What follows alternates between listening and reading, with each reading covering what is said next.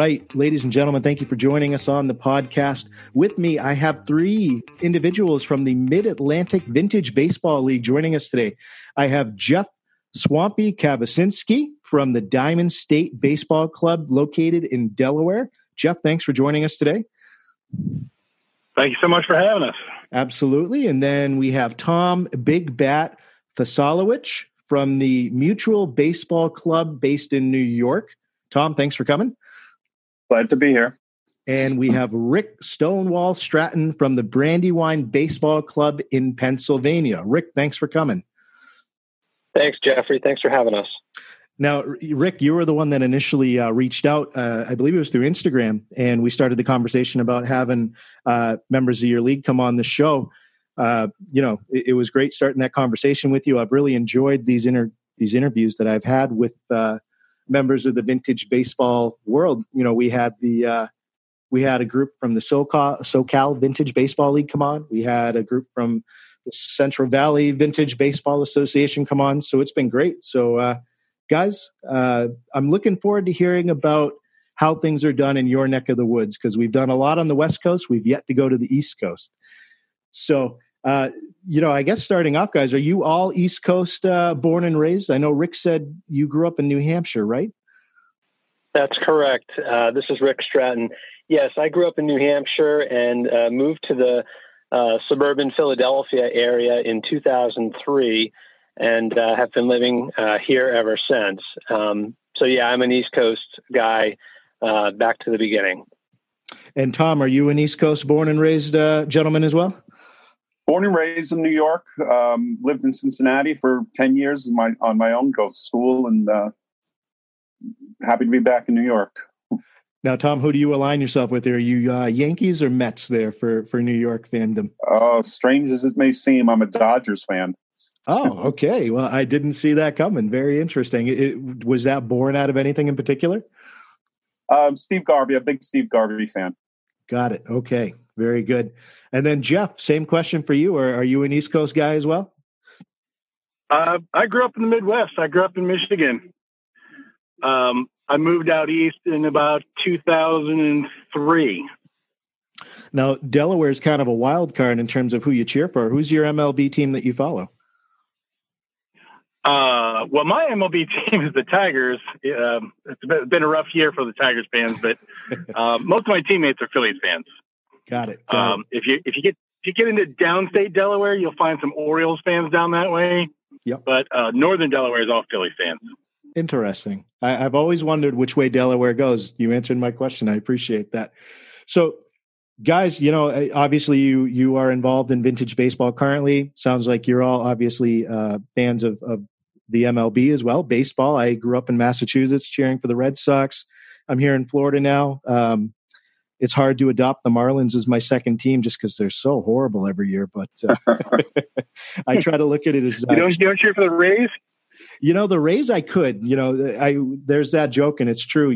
Tampa Bay is kind of like Boston Junior. The Red Sox farm club in some ways, because whenever the Sox go play the Rays there, half the stadium's filled with Red Sox fans. It's all the snowbirds that go down for the winter. So I could do the Rays. It's just the nice thing is I'm 30 minutes from the stadium here in Miami, and it's cheap tickets. At least it's very easy to get in and get that $5 ticket and then move up close. But the competition's a little bit wanting, so we'll see if they can improve. So, guys, why don't we go ahead and jump into it? I'd love to hear about your stories as to obviously a lot of people that listen to the show are baseball fans. Vintage baseball is a bit of a different animal, just in terms of rules you play by. There's a commitment to it because there's a historical aspect. I'd like to hear from you guys. What were the beginnings of your interest? How did you get involved in vintage baseball? And Jeff, why don't we start at the top? Why don't we start with you? Where did that interest begin? Well, I've always been a student of baseball history, and I was actually reading the newspaper, reading the Wilmington News Journal.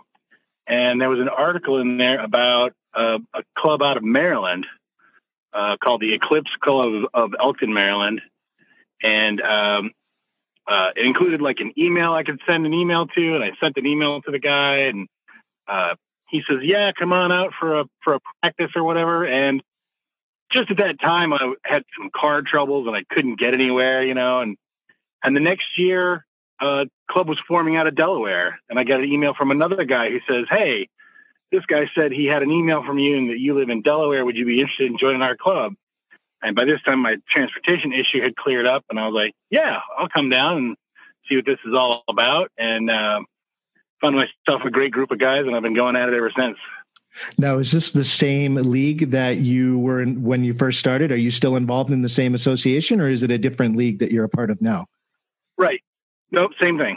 Same one. Okay. Same. So you're a veteran here of the league.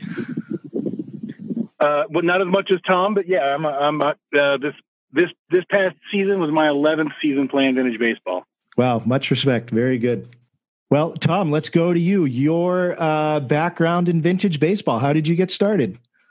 I actually came across vintage baseball at the library.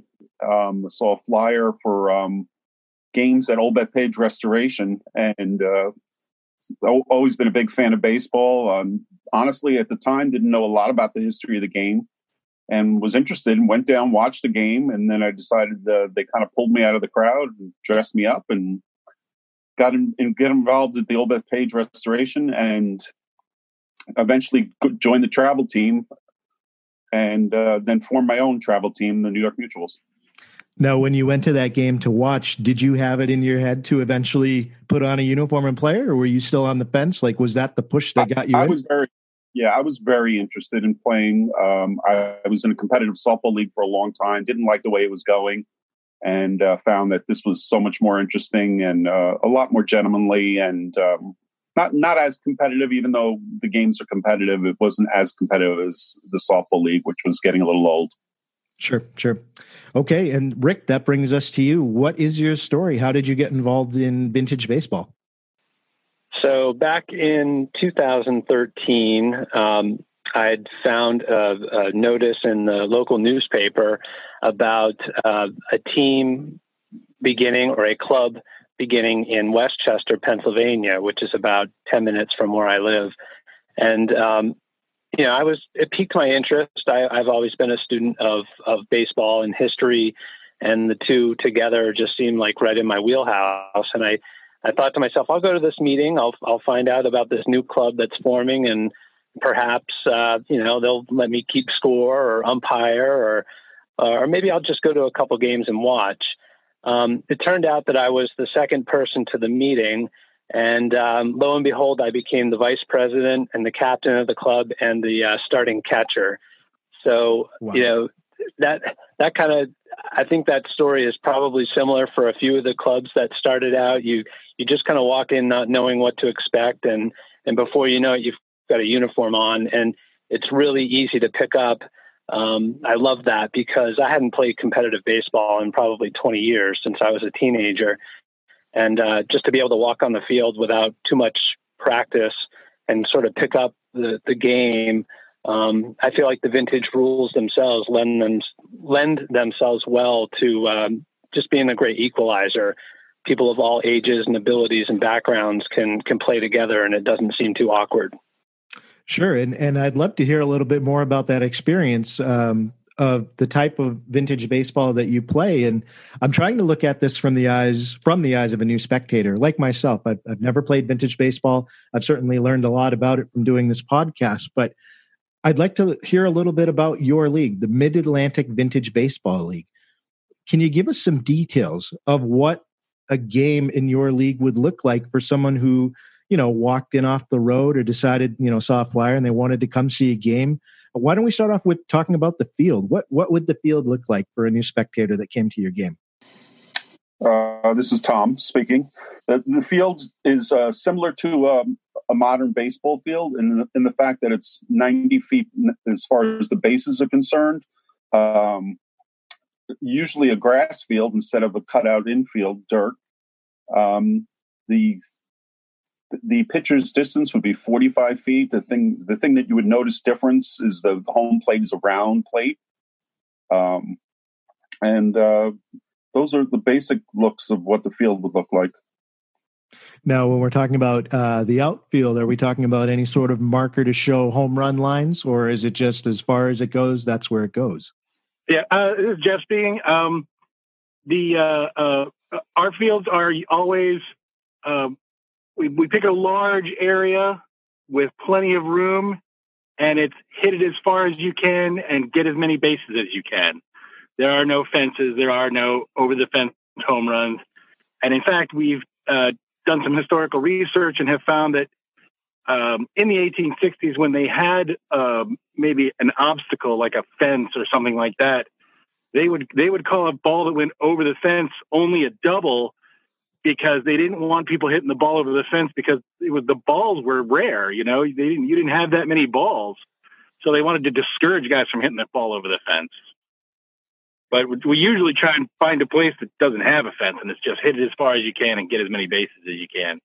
Right. And part of the reason I asked that is I remember when I was talking to the Central Valley Vintage guys, they were saying that some of the fields that they play on, I mean, there's forest in the outfield, so you've got guys, balls are hitting trees in the outfield.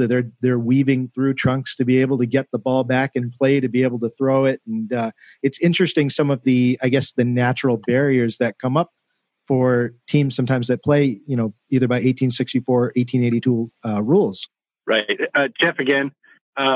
We had a field that we played at in Delaware City, Delaware, and we had a few trees in the far, far distance, probably almost 500 feet away. And it seemed like at least once every year, a deer would pop out of the woods, and there'd be a deer in far center field. Wow. And he'd look around for a little bit, and then he'd disappear again. Well, one more spectator to the game, right? There you go. I wonder how he can swing. Well, he's got the antlers, so he's got half a bat right there. There we go. There you go.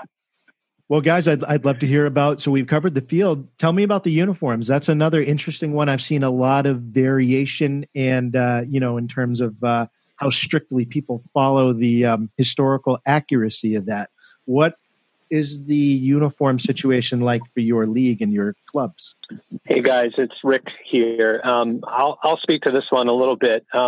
What I've found with some of the clubs is that they try to mimic, a traditional fireman's uniform or bib from the 1860s, and they'll sort of wear a shield on their chest. Mm-hmm. And apparently, this look was pretty common among firemen of that age. And so, I think some clubs, or a lot of the clubs, you'll see a shield on the chest, kind of covering where the buttons come down. But what other clubs also seem to do is just dress in very plain white uniform, plain white top and trousers. We tend not to wear our pants high so that the socks can be seen. You do see some clubs do that because it kind of looks neat. But if you were to be historically accurate to the 1860s, most clubs wore the long trousers all the way down to the shoe, much like some of the modern players do now, and they almost tuck them underneath the shoe.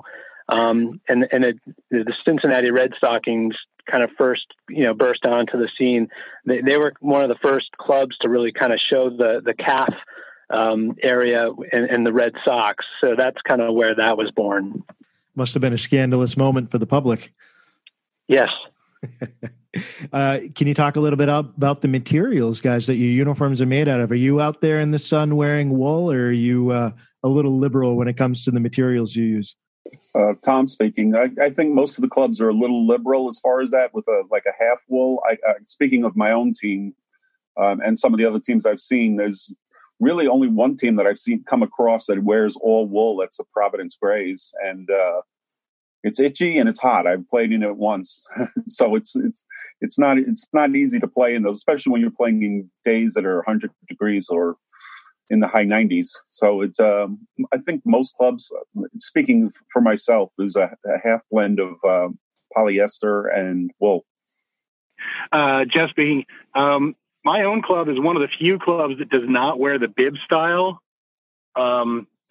The Diamond State Baseball Club was a real club in 1865 and 66, and it lasted into the early 1870s. We have no photos of them. The only real description we have is that they wore black pants and blue with newsboy caps. So we have gone to Civil War sutlers, and we wear what they call a Jefferson shirt, which is something that would have been worn around the campfire during the Civil War time. And it's blue with sort of a buff colored checker pattern, which fits in with the colors that are on the Delaware state flag. So it works for us.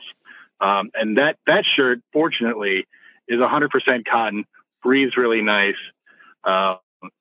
We do wear black pants, so in the summertime that can be a problem, but the shirt breathes really nice, so we don't have a lot of overheating issues with that. Now, is headwear common for all the teams that play in the league? Do you guys all have team-issued hats, or is that optional? Tom speaking. Yeah, we have team-issued hats. Most of the pictures you see from the 19th century, in the 1860s specifically, you see players wearing hats. My team specifically, the New York Mutuals, was photographed. So I'm lucky enough to have a photo to go by. So we copied the 1870 club down to a T. Even though we play some 1864, mostly 1864 games, we'll wear the 1870 uniform, and we're able to pride ourselves in that it's an accurate uniform, exactly the way it was. Most clubs do not, like Jeff mentioned earlier, do not have a picture to go by, because you had to be a major club to be photographed at the time. So most of them have to go by what a description of the club is. But as far as the hats are concerned, most clubs, all clubs that I've seen, wear hats. Okay, yeah, the historical recreation. That's I have to commend you for that. And that's got to be tough for some teams to have to create something out of nothing in terms of having a visual representation of what it looked like. But looking at some of the pictures on your website, the league website, I think you guys do a good job of recreating the time periods. So kudos to that. Why don't we move on to equipment? What type of equipment are players allowed to wear? What are they not allowed to use in terms of being able to supplement their play on the field? Hey guys, it's Rick here. I think I'll take this one. The equipment is pretty basic. There isn't a lot of equipment needed other than a baseball bat and the baseball and bases. You won't really see any gloves, unless you're playing some of the later year rules. And, bats are wooden. Obviously, the specifications are fairly loose. I mean, you can't use a modern-looking bat with a cupped end or, flashy logos on it.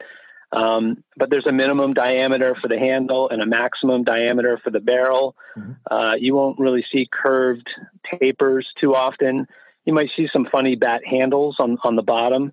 The baseball is a leather ball. It's a lemon peel stitched ball, so it's not stitched like a modern baseball is. It's not a figure eight stitch. The leather is stitched at four corners, and that's called a lemon peel stitch.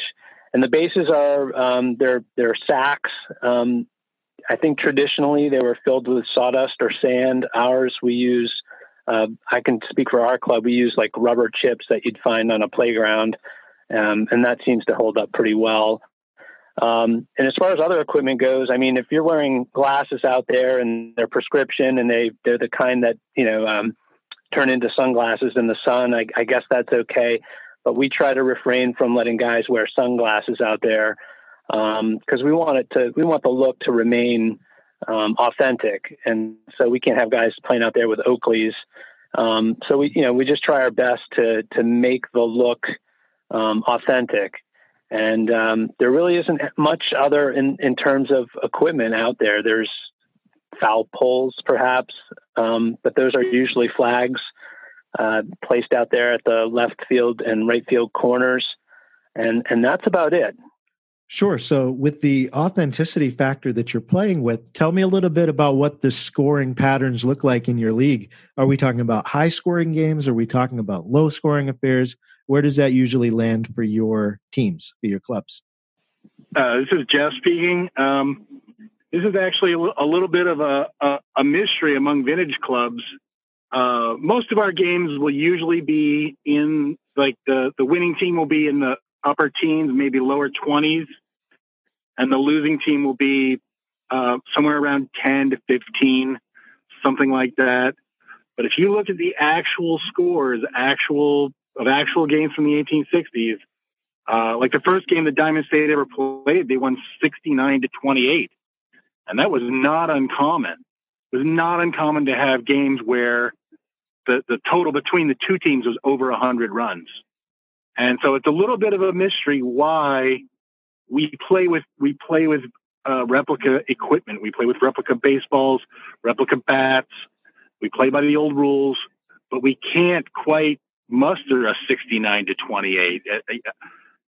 We played one team one time that was extremely inexperienced, and we scored 68 runs on them. I felt really bad for them, but that's literally the highest we've ever scored. Let's put it this way: that's the highest the Diamond State Club has ever scored in the 21st century. We can't seem to quite replicate those things. But when we play by some different rules, like when we play by 1866 rules, and a fly ball is no longer an out on one bounce, at least when it's fair, well, then all of a sudden the run scoring goes up. But it's still at most like maybe a 30-20 type of a game. Yeah, that is interesting. I've never given that much thought. Is it the general healthiness of the players from then to now? That's interesting. Yeah, the thought is that we've all grown up with baseball, and we know what we're doing. We know how to field balls, and we know things like relay plays and stuff like that. It's just ingrained in us. We've been doing it since we were 7 years old, and those guys didn't have that advantage. So I think the theory, at least, is that at least some of it can be explained by inexperienced fielding in the 1860s. That they would have been kicking the ball around a bit. Sure. That's I like that. That's a good theory. That makes some sense. Now, with the high scoring games and the difference in terms of the field and the uniforms and the equipment, you guys must have that moment where you started playing and something happened. And you're like, wow, I'm playing 1864 rules baseball right now. Do any of you have any stories you'd like to share about maybe a difficult thing that happened or a funny thing that happened that kind of just highlights that difference in how the game is played? Well, this is Tom. Speaking for me, not just when I first started, but throughout, you hit the ball well, or I hit the ball well, a line drive, and it would bounce up, and a fielder would catch it on a bound, one bound, and it's an out. And you're used to being able to tell off the crack of the bat that, hey, that's a hit every time. And so that's to me, that's always frustrating. I'm sure the other guys would agree on that. To hit a ball that's really well hit and well placed, even to have it bounce up on an unusual rocky field or a field that has strange bumps in it, and have it bounce up high so the fielder catches it and you're out, even though you hit the ball well. This is Jeff speaking. I'll second Tom's. Yeah, that's frustrating. I call that it's a hit in every league but this one. I remember one of my first games, a big adjustment for me. I had been playing some softball. Big adjustment for me was just the 90-foot base paths. I hit a ball. It was in between two outfielders. I had stroked it pretty well. And about the time the ball lands and I can see it's between the outfielders, I'm almost at first base. I just take a second to look down and make sure I touch first base. And I was going to second because I figured that's between the outfielders. This was going to be a double. And next thing you know, I was out by 30 feet. So just the fact that it's 90-foot bases, that takes some getting used to. The other one is the foul tips. You can foul tip in this league just the tiniest hair to where sometimes you don't even realize you foul tipped it.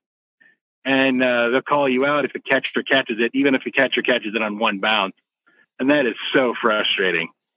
I sometimes get into a slump because I do that multiple times in a row, and I'll joke about it, and I'll get up to bat the next time, and I'll be like, all right, Jeff, this time hit the ball forward. That's the idea. Well, Rick, what about you? Any good stories from your beginning years with vintage baseball? Yeah, I liked. I like Swampy's phrase. It's a hit in any other league. I have another one that I like to use, and probably a couple of the guys on my team are sick of hearing it, but I say that's a hit in any other century. Because, you hit this really good line drive, and you've seen major leaguers make that same hit right in the gap, and you get a quick outfielder and a big bounce, and forget it. You're out. So what I tried to do early on was I kind of made my living on, little dribblers or ground balls to third base. And so, you got to think about it. The third baseman's got to field it cleanly. He's got to pick it up, and he's got to throw it over to first base. And the first baseman's got to, catch it cleanly. And, if you have any type of speed, and I wouldn't say that I have a lot of speed, but I have a, middle of the road speed, usually I could beat those out, and, and I'd be sliding into first base. And so that's kind of how I started out, and that's kind of how I made my living the first couple of years. And I've never really been able to hit the ball far. So that was kind of how I made my hay early on, is you get on base and you steal bases, and just try not to hit the ball in the air, because if there's a good outfielder, chances are you're going to be out. Way to adapt to the situation there, Rick. That's a good strategy. Jeff, I have to ask, with the 90-foot base paths, have you found a strategy that works for you? Do you just hammer the ball every time towards that deer, or what's your strategy? My strategy is I developed a sort of a theory that I based off of the old Ted Williams theory, right? Ted Williams faced pitchers who were pitching off of high mounds, and Ted Williams' theory was the plane of the ball coming in. So when the pitcher's coming off a mound, the plane sort of coming down. And his theory was to meet the ball on the same plane, so your swing would be coming up slightly. Well, we don't have mounds. There were no mounds in the 1860s. And the pitching is underhand. And so the pitching comes in pretty flat. So my theory for a while was that the pitch comes in flat. I want my swing to be flat. I'm going to send it back out flat. If it happens to be right at a guy, I mean, I hope I've hit it well enough that it's like, you want to catch that? Good luck, pal. But if it's not right at a guy, that's going to go right through the infield, and it probably won't have enough of a hop that the outfielder will get under it. So my theory for a long time was pitches in flat, hit it back flat. That way there's not as much of a risk of a hop. Now, do I actually hit it back flat? Not all that often. Jeff, you'll have to remind me next time I face you in pitching. I'm not going to throw it in flat. You and Brad Shaw, man. Brad Shaw knows that, and he throws me moon balls. I'm having you guys give up team secrets here. I didn't even think of that. Oh man. Okay. Don't worry. I don't hit him back to the flat all that often as much anymore. Guys, it's a good point that you bring up, because, modern strategies would not necessarily work if you had to step into this situation in terms of how you would approach batting and fielding. And I think you brought up good points where you have to adjust your game based on the realities of the rules that you're playing under. And so in both those cases, that's a great illustration of it's not a straight line, I guess you could say, between, picking up the aluminum bat and playing modern day baseball versus doing vintage baseball as we're talking about here. I want to switch over to asking you as a whole. We talked a little bit about your individual experiences. One thing that really struck me after looking at the Mid-Atlantic Vintage Baseball League website and researching some of your teams, I've had a chance to talk to some other vintage baseball leagues, and a lot of them are either just starting out, they're in their infancy, or they're looking to scale. They have a solid foundation underneath them, but they want to get more people participating, more people coming out to the games, and building out more clubs. From I believe my count was correct, the league that you gentlemen are a part of features 19 clubs. Is that correct? I believe so. And on top that sounds of that, about right, yeah. Yeah, I believe that was the number. And then on top of that, it seemed you had sponsorships from local businesses. It seems that you have a good attendance that you can expect, good local support.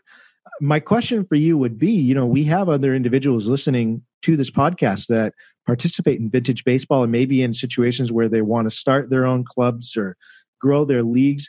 Are there any things that you can think of, like factors that maybe have attributed to the growth of your league, the success of your league?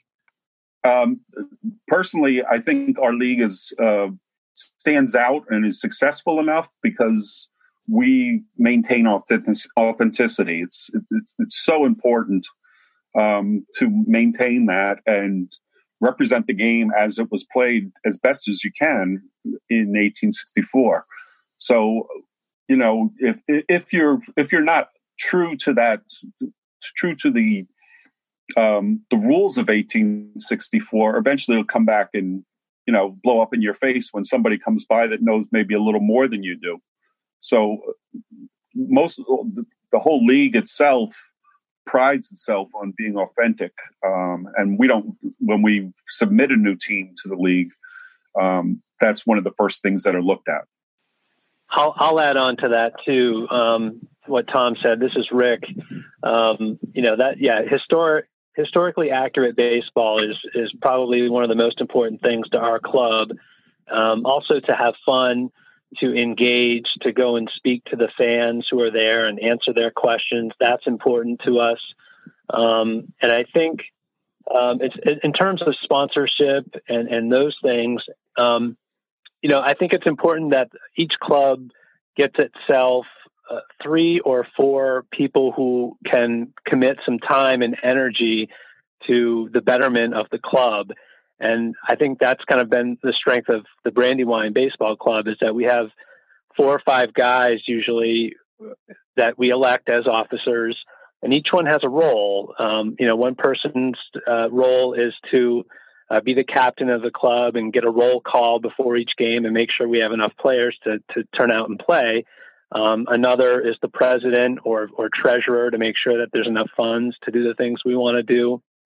And then our club, one of my roles is I kind of handle marketing, and that's really just managing, social media, getting the word out there, participating in podcasts like this, speaking to the local newspapers, those types of things. So getting the word out there is important, so that, we can share this great game with people who may not have been to a vintage baseball or may not know what baseball looked like 150 years ago.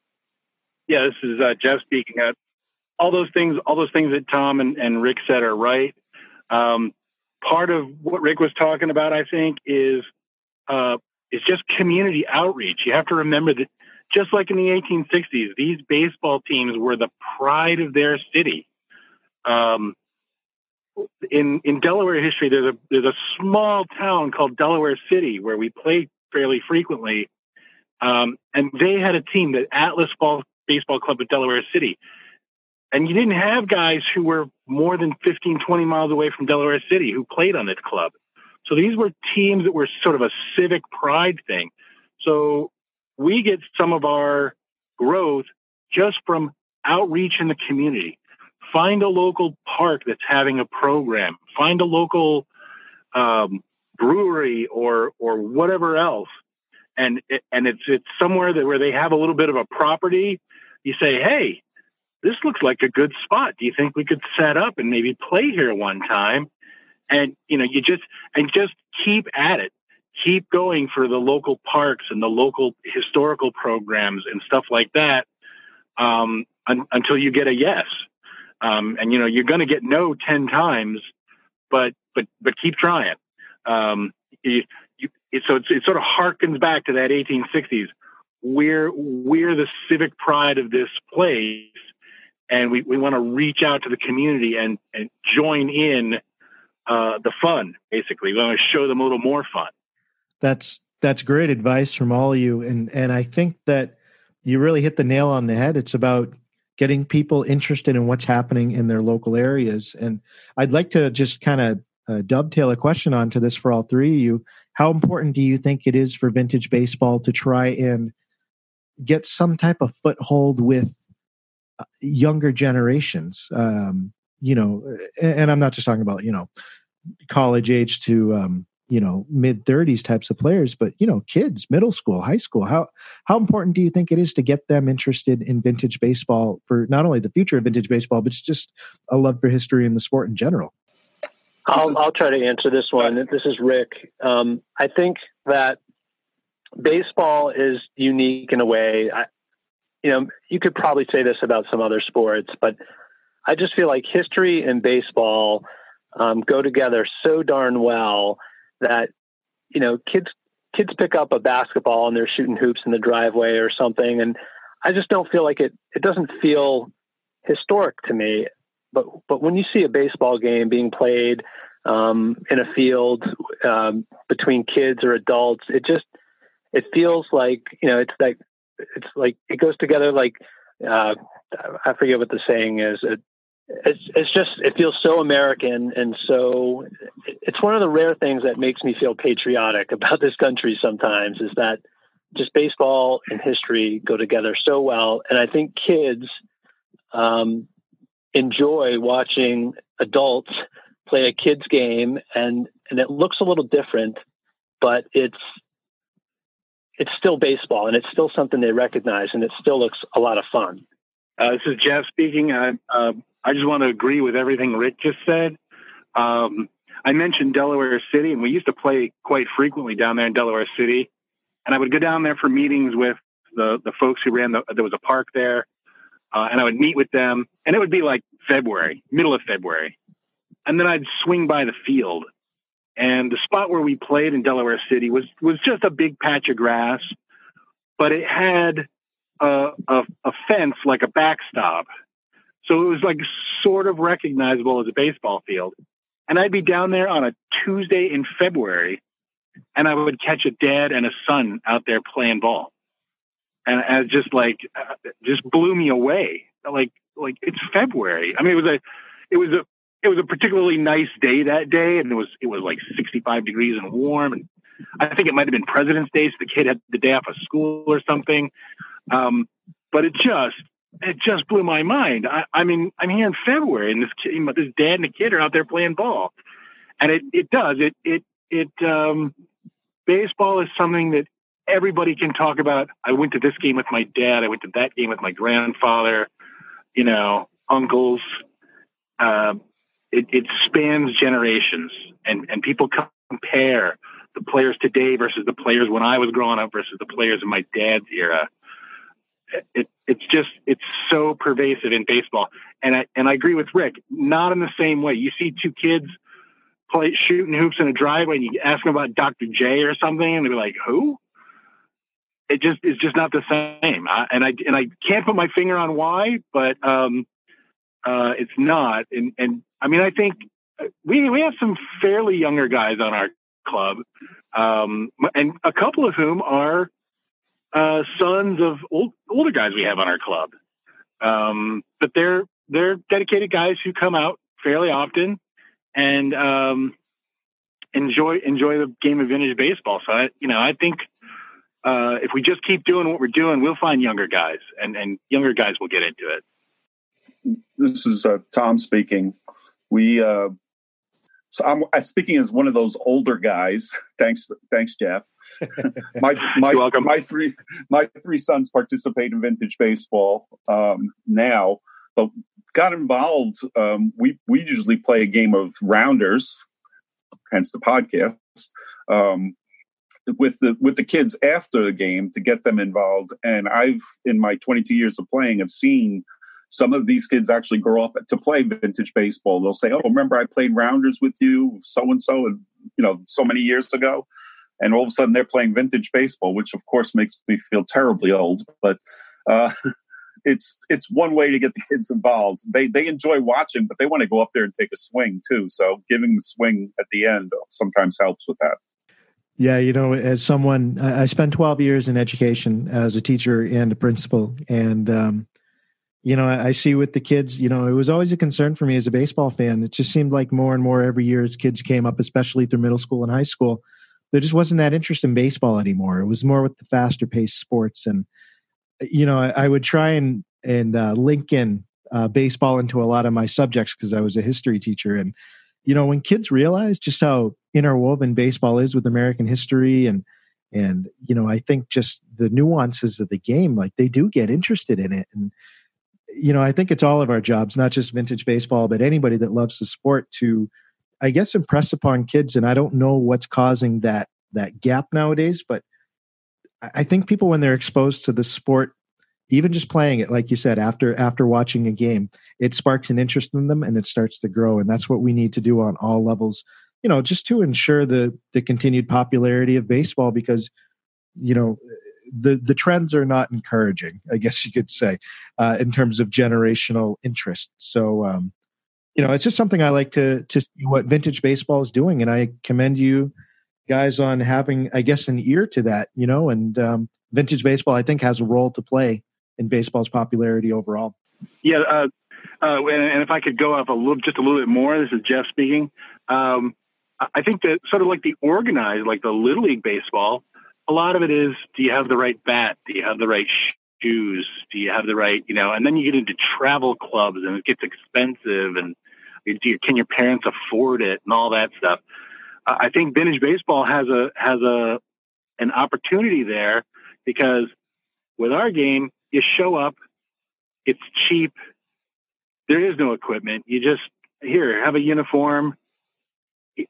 Our uniforms are very inexpensive, and you can wear it for years. And ours is, it's like a simpler game than what a lot of the kids are exposed to when they're exposed to organized baseball, quote unquote. Yep, that's a great point. Expense is an issue, and not only that, I think Vintage Baseball really gives you a chance to show, a little bit more of your natural skill in a way, because you're not depending on as much equipment to be able to get the job done. I mean, you're palming that ball, you're swinging that heavy piece of lumber. It's a physically, I don't want to say demanding, but it certainly, it requires technique. It requires you to really, have an ability, I guess you could say, or to hone an ability would be a better way to say it. And with that, ladies and gentlemen, we're going to take a quick break for the 7th inning stretch. Stay tuned for more conversation with the Mid-Atlantic Vintage Baseball League. You ready? Showtime. On May 3rd, summer starts with The Fall Guy. Let's do it later. Let's drink a spicy margarita. Make some bad decisions. Yes. Audiences are falling in love with the most entertaining film of the year. Fall Guy. Fall Guy? Fall Guy. That's what the poster said. See Ryan Gosling and Emily Blunt in the movie critics say exists to make you happy. Trying to make it out? Nope. Because I don't either. It's not what I'm into right now. What are you into? Talking. Yeah. The Fall Guy. Only in theaters May 3rd. Rated PG-13. And welcome back to the show, everybody. Let's continue our conversation with the guys from the Mid-Atlantic Vintage Baseball League. So, guys, I would love to jump a little bit deeper into the Mid-Atlantic Vintage Baseball League and learn a little bit more about your clubs. I think one of the most interesting things I find, at least when I'm talking to vintage baseball clubs, is the stories of how baseball came to your areas and, some of the nuances of what led to official clubs being formed, and I guess where we pick up the story today and looking at history. So if you could share a little bit about, your location, how the team got maybe a specific name or the colors or the logos they chose, just kind of a background to how baseball came to your part of the country. Jeff, I'd like to start with you in Delaware, the Diamond State Baseball Club. Can you give us a mini history lesson on the origins for you? Sure. Ours is actually fairly well documented. The Diamond State Baseball Club was the first baseball club formed in the state of Delaware. I say that I think the Patuxent Club, also of Wilmington, formed about 5 days later.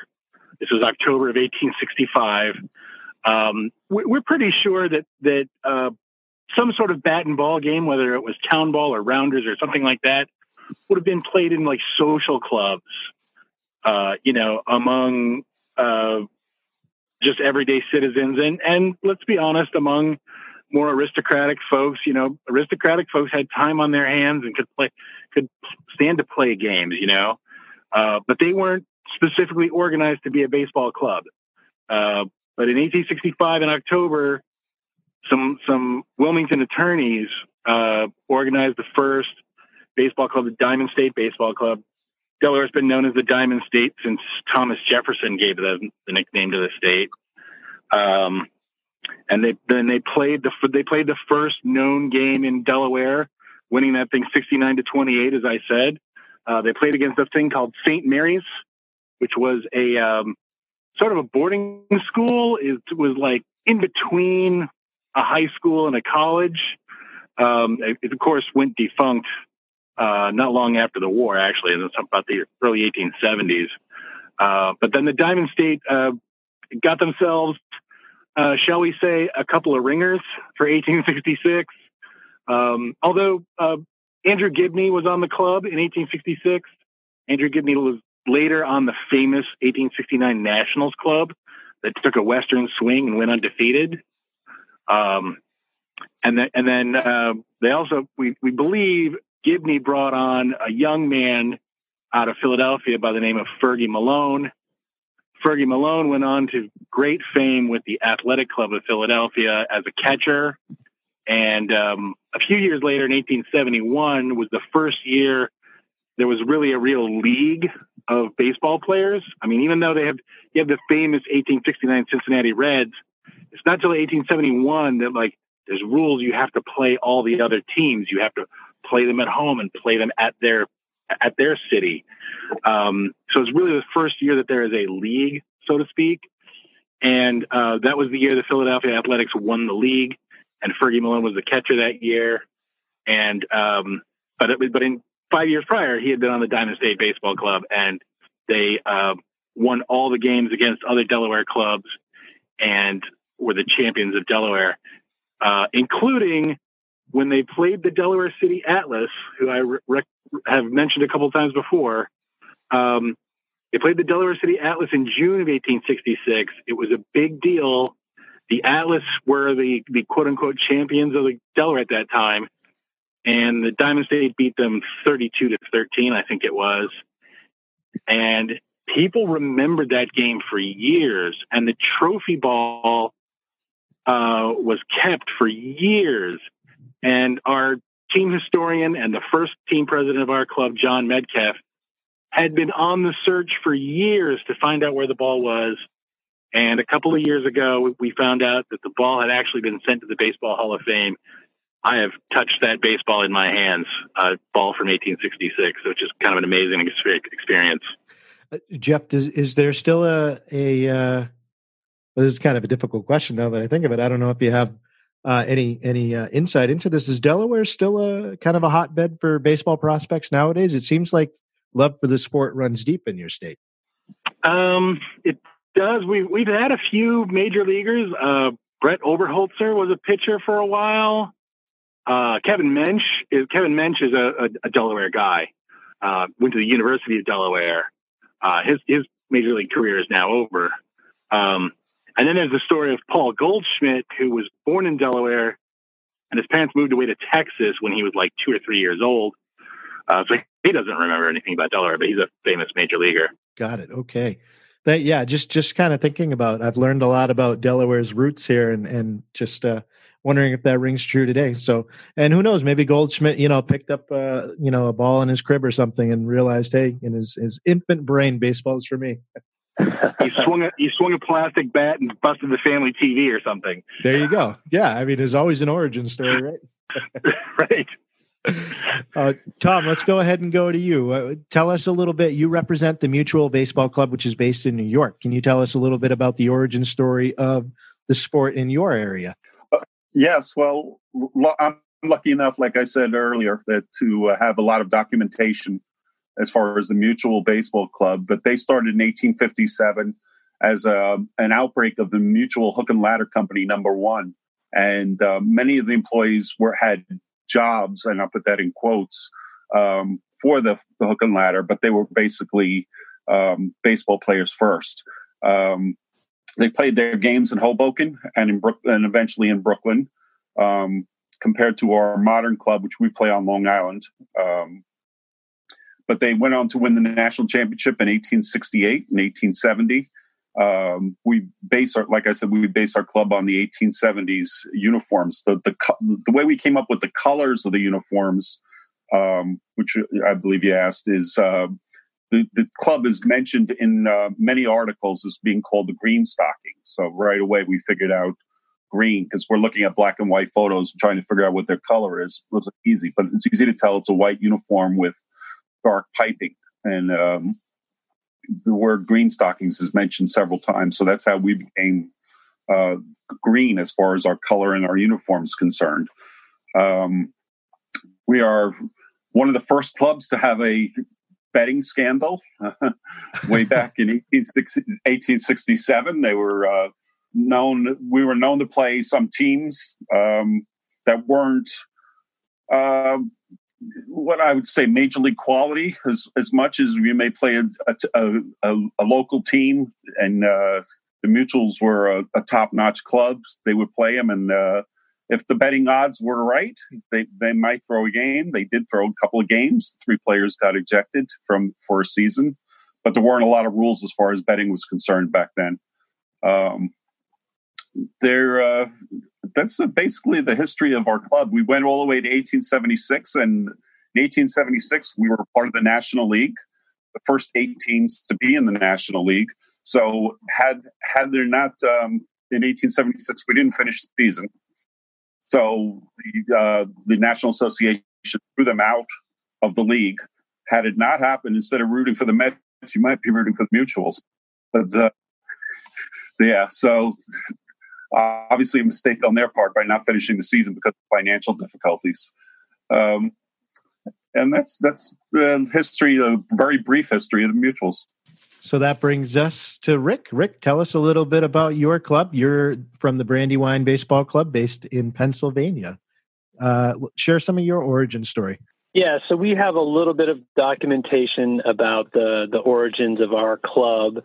And as baseball became very popular in Philadelphia and some of the other metropolitan cities, some of the, as you go a little further beyond those cities, you will find local towns to have their own clubs. So in 1865, in September, right around this time of year, the Brandywine Baseball Club played their first game. And what we do know is that the club actually remained in existence right up until the 1919. So I think we have one of the longer histories of some of the other vintage baseball clubs. And they did particularly well against other local clubs, against other towns within our county. But as soon as, a big club like the Athletic Club of Philadelphia came in, we usually got clobbered by those bigger teams. But baseball was quite popular in Westchester, Pennsylvania, and there's many players who played for Brandywine who went on to play either in the major leagues or for other clubs. So I feel like our club was kind of a stopping ground or just a stepping stone for some players, almost like a minor league club. That's kind of how I view it, for players as they kind of moved up the ranks or went on to bigger and better things. So, I think Westchester, Pennsylvania has a pretty good history of baseball. We may not have the success and the prestige of some of the other clubs and cities, but we were definitely a part of the story. And so we got some articles from the Chester County Historical Society, and we see the Brandywine Baseball Club is mentioned in many of these articles. And so there's accounts of games that were played, and there were some betting scandals. There was criminal activities. There were fights. And so all this stuff is just kind of tells the story of our club. And so we're continuing to research and try to find more of those fun stories to sort of weave into our current day activities. For instance, we did find a story that a cat was buried underneath home plate as a way to curse one of the opponents. And so we tried to do this. We didn't get a real cat, but we brought a stuffed cat to one of our games and sort of put it behind home plate to see if that would help us win. And it didn't really help us that day, but it was a fun story to tell, and everyone got quite a kick out of it. So there is history to our club. There's a couple of links to Herb Pennock, who is a Hall of Fame pitcher. I believe his father played for the Brandywine Club at one point, and some of the other players on Brandywine discovered how good Herb was and helped him sort of, hone in on his pitching skills for his very storied career. This is Jeff speaking. I just wanted to add one quick thing about the Diamond State Club is the Diamond State Club didn't last too long. 1872. The current iteration of the Diamond State Club has far outlasted the first one. We reformed in 2009, and we're still going strong. And the original Diamond State Club was like 6 or 7 years. Wow. So yeah, reaching across generations here. That's very interesting, Jeff. And with all three of what you guys said about your clubs, and with so many other vintage baseball clubs I've talked to, we're talking about the origin stories here. With so many vintage baseball clubs, the origin stories of baseball as we know it today started with these groups, and just to see that progression, it's just, baseball really owes where it is today to a lot of these clubs. And that really brings me to my next question, gentlemen. In your minds, part of what needs to be done is marketing for vintage baseball. Your pitch to people listening to the show, people that have never had any interaction with vintage baseball, why should fans, players, spectators support and participate in this style of sport in vintage baseball? This is Tom speaking. I think it's important. It's a simpler time, a simpler period in our history, and I think to be able to keep part of history alive and show people what it's like, and to become part of that is exciting and interesting. So I think some who's interested in joining would be attracted to the fact that they're actually recreating a piece of history, even though we don't know the outcomes of our games. Recreating a part of history that they can show people and research and learn things from, actually being able to have living history. It's a lot easier to learn about history if you can actually experience it somehow. And this is one way to experience it. Yeah, this is Rick from the Brandywine Baseball Club.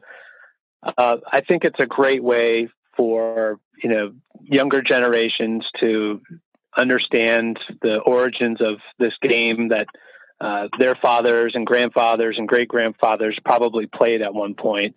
And so I think that's always great. It's also a good way to get involved with the community. As a player for this club, when I moved to Pennsylvania in 2003 and lived in suburban Philadelphia, I never really felt like I was part of a community until I joined this baseball club. And so when I put on the uniform, I identify with my local area now. I feel like now I'm part of the history, I'm part of the story, and I'm part of the community. So it's been pretty special for me in that way.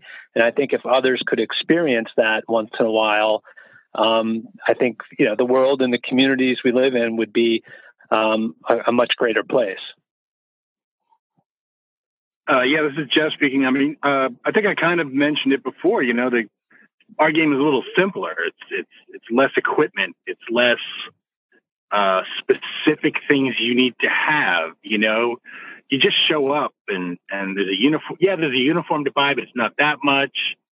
And then there's like a little membership fee, but it's not that much.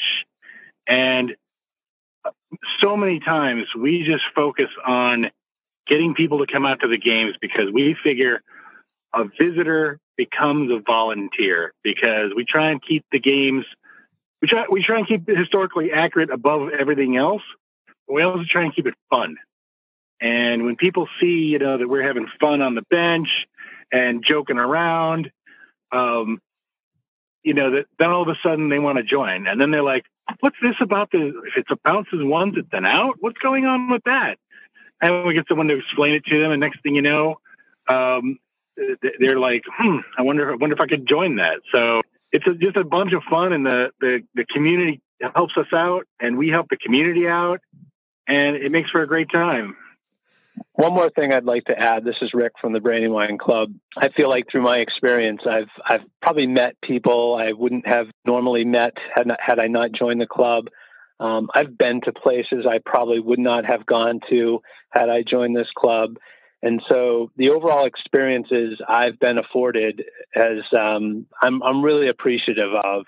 And if baseball and history is a vehicle for that, then it's really perfect for me. So I'm just happy to be part of it. I'm happy to share with other people and hopefully get them involved.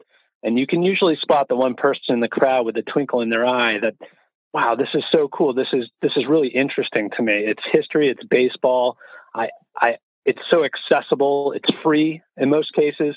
So that's really important to me. Just the experience has been, I feel like I get more out of it than I've put in. So I have no problem putting in time and effort to make our club better or to make the sport better or to teach people about it. And this is a great place for us to have a call to action, gentlemen.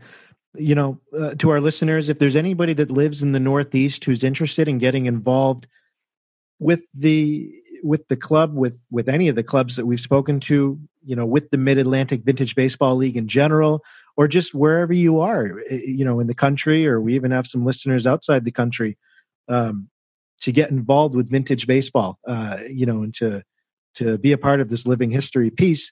But specifically in the Northeast, guys, I'd like to give you the chance to provide just a brief overview of information of how people could, you know, take action on this if they have interest, and maybe give one of you guys a call to join your club or to get involved in this league.